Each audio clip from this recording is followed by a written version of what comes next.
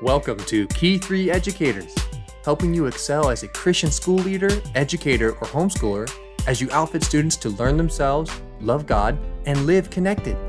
Here's your host, Stephanie Smith. Welcome back to Key 3 Educators. I am delighted that you are with me today. We are continuing our series on how you create and maintain vibrancy in your school. It's way too much work to start or work in a school with the whole aim of mediocrity. Nobody wants that. But good intentions, just like in every other area of life, are never sufficient to achieve your aims. You've got to have not just the vision, you've got to have the strategy, the resources, and the people to make it happen. Hey, and speaking of resources, if you haven't already, hop on over to the website, key3educators.com. You can put in the numeral 3, or you can write it out. It'll get you there just the same and just as quickly. And sign up for the 3 Keys newsletter. I promise you are not going to get bombarded all the time with meaningless dribble. You're not going to get grading clutter. You're going to get great content. Have you ever had a challenge or a problem and you worked at it and you thought about it and you prayed about it, and then one day somebody made a comment or a recommendation? You read something in a book, you saw something, maybe even a movie, you attended a conference, and all of a sudden, there was your answer.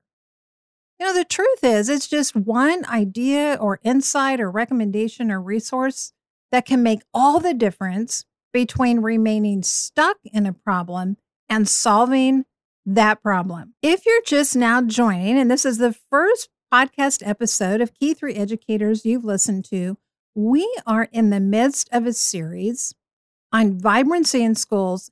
And I am highly recommending to you, the book, Predictable Success by Les McKeown. This is not my book. It's actually a business book, but it has phenomenal application to schools and other organizations. The subtitle of the book is Getting Your Organization on the Growth Track and Keeping It There. I'm going to amend that a little bit for our purposes and say getting your school on the vibrancy track and keeping it there. I highly recommend that your board, staff, administrator not only get this book, but that you read this book and that you continue to build this into your culture. It will give all of your people a shared language. You know, when God wanted to disempower people, way back at the Tower of Babel, when they were using their unity to accomplish a purpose that was set against him, he stripped them of their power by confusing their languages. Shared language is one of the elements of a powerful organization that is going to be able to succeed. And a resource like Predictable Success will give everyone a shared language because it's laid out in such a way that it's easy to grasp and understand. And somebody can say, you know, I wonder if we're kind of in that whitewater phase. And everybody who's read this book and there's been conversation about it is immediately going to know what they're talking about. So I highly recommend this. I also want to be clear that although I am recommending this book and I'm using a lot of the language and the ideas in the book, I am adapting and adjusting these specifically to you as a Christian school leader or educator. So everything that I am saying does not get pulled directly from the book. I'm adapting from the book and trying to make application of it in its most useful form for you in Christian education. There is also no way I'm able to cover all of the content in this book, which is why I highly recommend that you get it for yourself. So we've talked about the first 3 phases that organizations go through. There's early struggle, where you're just trying to get a school off the ground. And then there's the fun phase. Wow, you made it. You got out of early struggle and it's time to celebrate. And then if you grow, you will inevitably hit the whitewater phase. And if you make it successfully out of whitewater, you're going to enter into predictable success. And that is the phase that you're going to want to stay in. Now, that's going to take some work. You don't just arrive there and then put your feet up and go, all right, we got it made now, baby. No, you're going to have to stay there to maintain that phase, because you're going to get pulled in one of two directions. You're either going to get pulled back into whitewater, or more likely, as a school, you're going to get sucked into treadmill and you're never going to know it. You see, what happens is, in order to get out of whitewater, and again, if you're in whitewater, you may decide, you know what, we're just going to stay small. We're not going to embrace the complexity that growth brings. Nothing wrong with that at all. It's absolutely a worthwhile and valuable goal. And you can decide that you're going to go back into the fun phase. Now, even there, you're still going to have to work, because your tendency is either going to get pulled back into early struggle and you're going to bob in and out of there, or you're going to bob in and out of fun and whitewater. So none of these phases is where you just arrive and then stay there, unless you get to the treadmill phase. And even that inevitably is going to land you into the next two phases where you definitely don't want to go. So we looked at the specific objectives in each of those phases. And in whitewater, we talked about the importance of being very clear on your destination and the route you were going to take to get there. I live in mid-Missouri. And if I say to a friend, and we're going to drive separately, hey, let's go to Charleston, South Carolina, that's awesome. But if I'm taking the most direct route and she's taking the most scenic route, we are not going to arrive there at the same time. So in the whitewater, you have to be clear, not just about your destination, you've got to be clear about your route. Secondly, you have to establish effective and scalable communication practices. And third, this is where leadership roles and responsibilities become so important to an organization. And oftentimes, especially in Christian organizations, good decisions aren't made about how people get into leadership roles, and that can have a huge impact in the long run. By their very nature, businesses who make it to predictable success phase will get sucked into the next phase, which is treadmill. And Les points out there are three characterizations of treadmill. Number one is the loss of innovation. And he says, and here's where I quote, in treadmill, it becomes easier to copy than innovate. Number two is the loss of step growth. So this is where an organization doesn't rise to meet the new challenges that are always going to come in life, and it focuses more on imitation than innovation. And the third characterization is the suppression of bad news. In 2008, in the United States, we had a huge financial earthquake. And a big part of that was tied to how homes had been purchased and mortgaged for a number of years prior. And if you look at how that occurred and how institutions like Lehman Brothers was brought down, one of the consistent factors that you will see is organizations whose leadership surrounded themselves with yes people and suppressed bad news. People who had been in these companies for a long time, that were well respected, that had proven their value. When they began to raise warning flags about practices, they were shushed, and sometimes they were fired, because at the height of all of this, before the collapse, companies were making a lot of money. And people didn't want to hear from someone who came along and said, excuse me, but this is not going to last forever. At some point, this system isn't sustainable. It will collapse. But in the moment, people were making huge amounts of money and didn't want to hear that. So across the board, you see in organization after organization, business after business, we don't want your bad news. We will shut you down, or we will shut you out, or we will get rid of you entirely. Sadly, we have seen that same thing happen in the larger church culture, of where there has been abuse of power and position. And the response to that, sometimes for decades, has been, we are going to keep this quiet. We're going to suppress this. We're going to shush people. We're going to discredit them. We're going to kick them out. And just like that came back to bite not just the institutions, but a lot of innocent people with the housing and financial crisis, so what has happened in some of these other areas has come back and hurt innocent people. Now, you might be thinking, hey, we're just a small school over here. Why are you talking about organizations like the Lehman Brothers and these big church scandals? Because something that harms people always harms people as individuals. Even when there's enough of those individuals that it brings down the collapse of an entire organization, still the impact is felt at the individual level. So you may be a school with only 20 students, but you know what? You are at the very same risk of causing your students to have a mediocre education if you don't learn the lessons that we see on the big screen, if you will, that we can apply to the small screens of our individual lives in schools.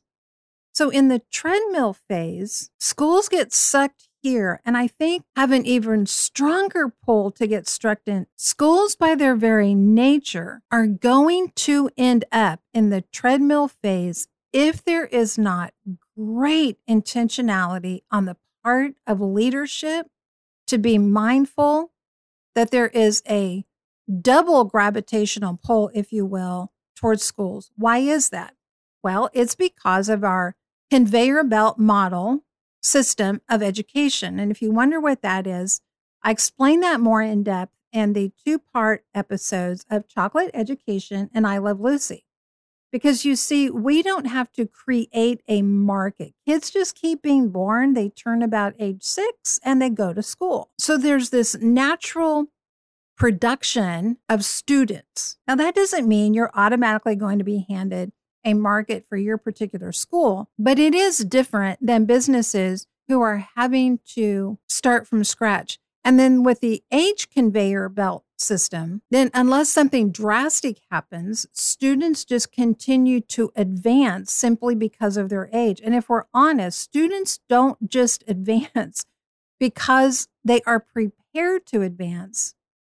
They often advance because teachers or administrators or parents don't want to hold a student back because it's embarrassing, it's problematic, it's difficult. And so students continue also to advance when they shouldn't, simply because of their age.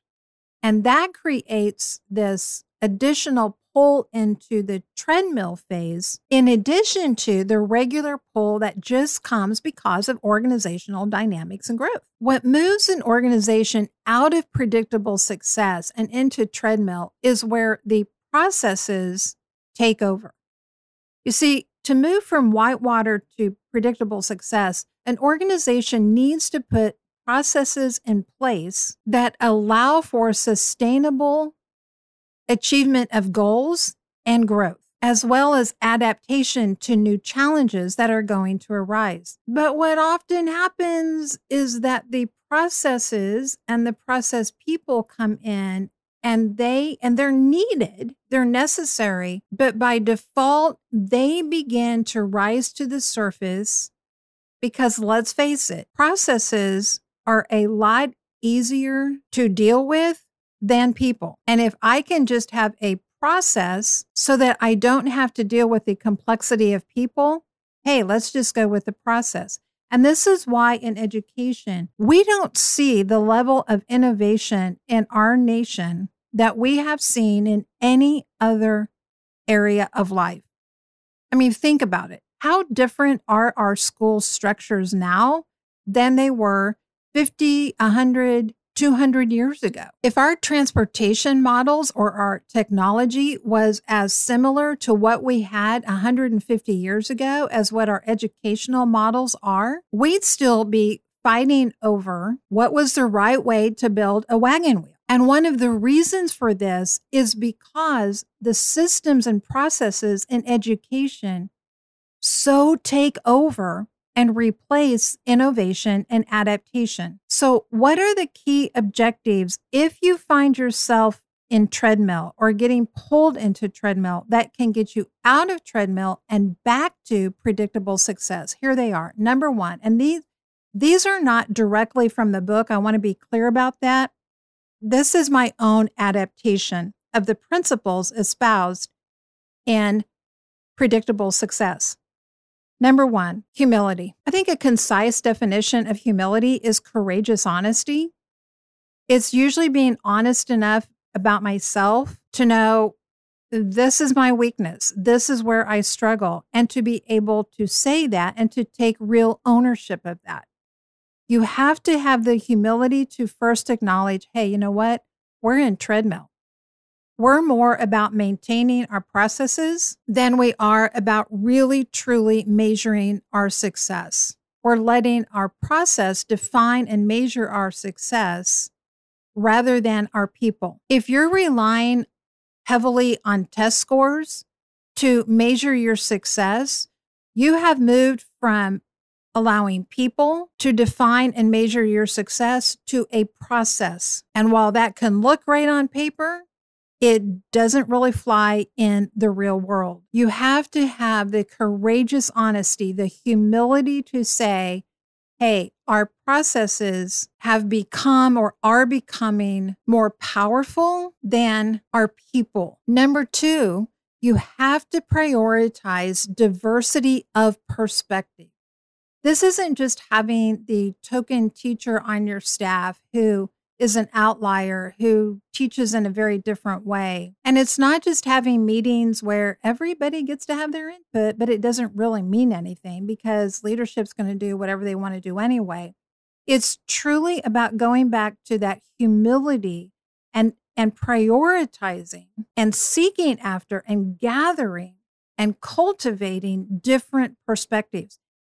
If you don't have any conflict in how math should be handled in your school, for example, you've got a treadmill problem. You ought to be having enough conflict that it's pushing you towards innovation. If you don't have any of that, it's a good chance you're in treadmill. There have been different studies shown that people who are in education often fall within similar personality types. They often have very similar strengths and perspectives. And while I don't think that's unique to education, I think that can be true in a lot of industries. Organizations who thrive are those who are intentional to seek out and to prioritize different perspectives. There is a difference between unity of purpose and unity of path. You want to have unity of purpose amongst your leadership and your staff. That's imperative. But if you don't have ongoing diversity, even lively conflict on diversity of path, you're probably in treadmill. And here's where it is incredibly dangerous for schools. See, here's the thing. A business will not be able to be sustainable over the long haul if they continue producing widgets that get out into the market and then fail. If a business is producing water bottles, for example, and it comes back that those water bottles are always breaking apart and they're found to have toxic chemicals, that business is not going to survive very long. But schools can continue to churn out students year after year, decade after decade, who go out into adult life and really aren't prepared for adult life. And yet, because of the whole conveyor belt model of education, they can continue to stay in operation. Hello, can we look at our public schools and see that? And let me just say here, I am not dissing on public education in terms of individuals. I want to see us have a strong public education system here in the United States. My children, my grandchildren, generations from now, we're not just impacted by other Christians or people who graduate from Christian schools. We're going to be impacted by everybody, no matter where they graduate from.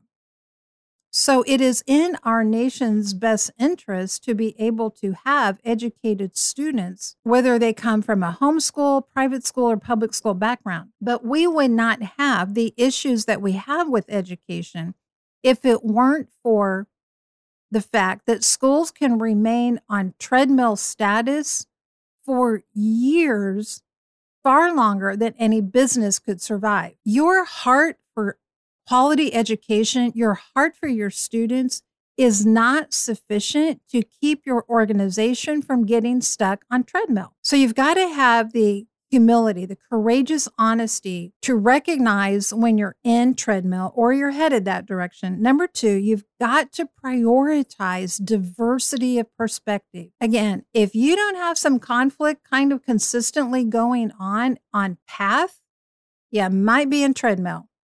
And number three, you need a 360-degree vision.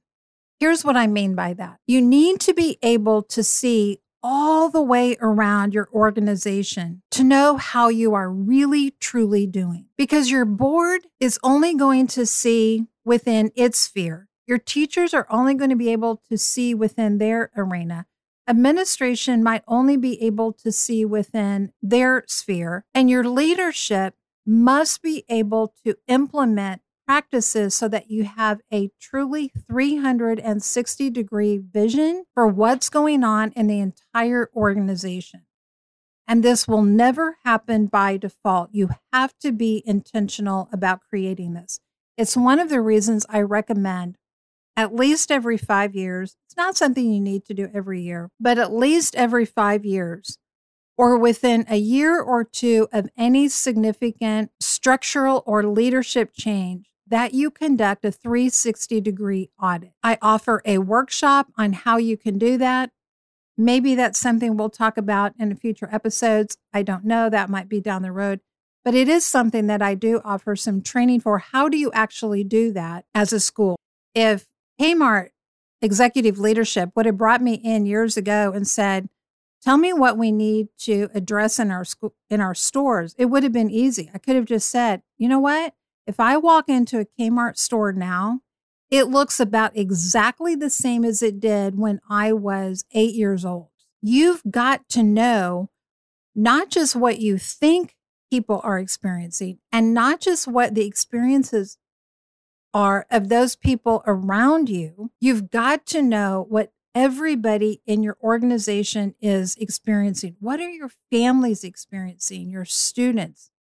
And here is where Christian schools in particular sometimes make the mistake of thinking that what applies in the world at large is going to be true for them. And that is, well, if people have a complaint, you're going to know about it. That can actually be just the opposite in Christian schools. Now, some of you are like, oh, you have not been in my shoes. You wouldn't believe the complaints I get. Look, I've probably been in your shoes and I know the complaints that can come through. And if I haven't been in your shoes, I've got enough life experience. I can imagine the type of complaints that come through. But here's what's unique for a Christian school. Number one is you will have people who will never express a concern or a complaint because they do not want to seem unchristlike. They don't want to be gossiping. They don't want to be ungrateful. They don't want to come across like complainers. And so they won't say anything. They will talk themselves out of their concerns.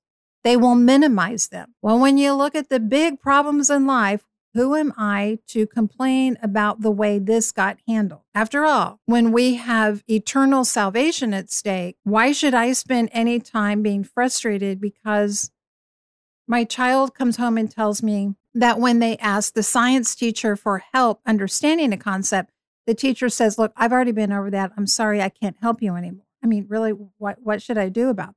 I mean, I guess nothing. I need to just let it go. The second reason that schools are vulnerable to not really truly hearing what's going on is because people's kids are involved. I don't want to bring something up because what happens if I offend that teacher? And while we'd all like to think that, oh, it's just all going to work out and it's going to be fine and there will not be any repercussions on my kid. That's not the real world, and we all know that. And so we don't need to pretend like we're living in some fantasy world.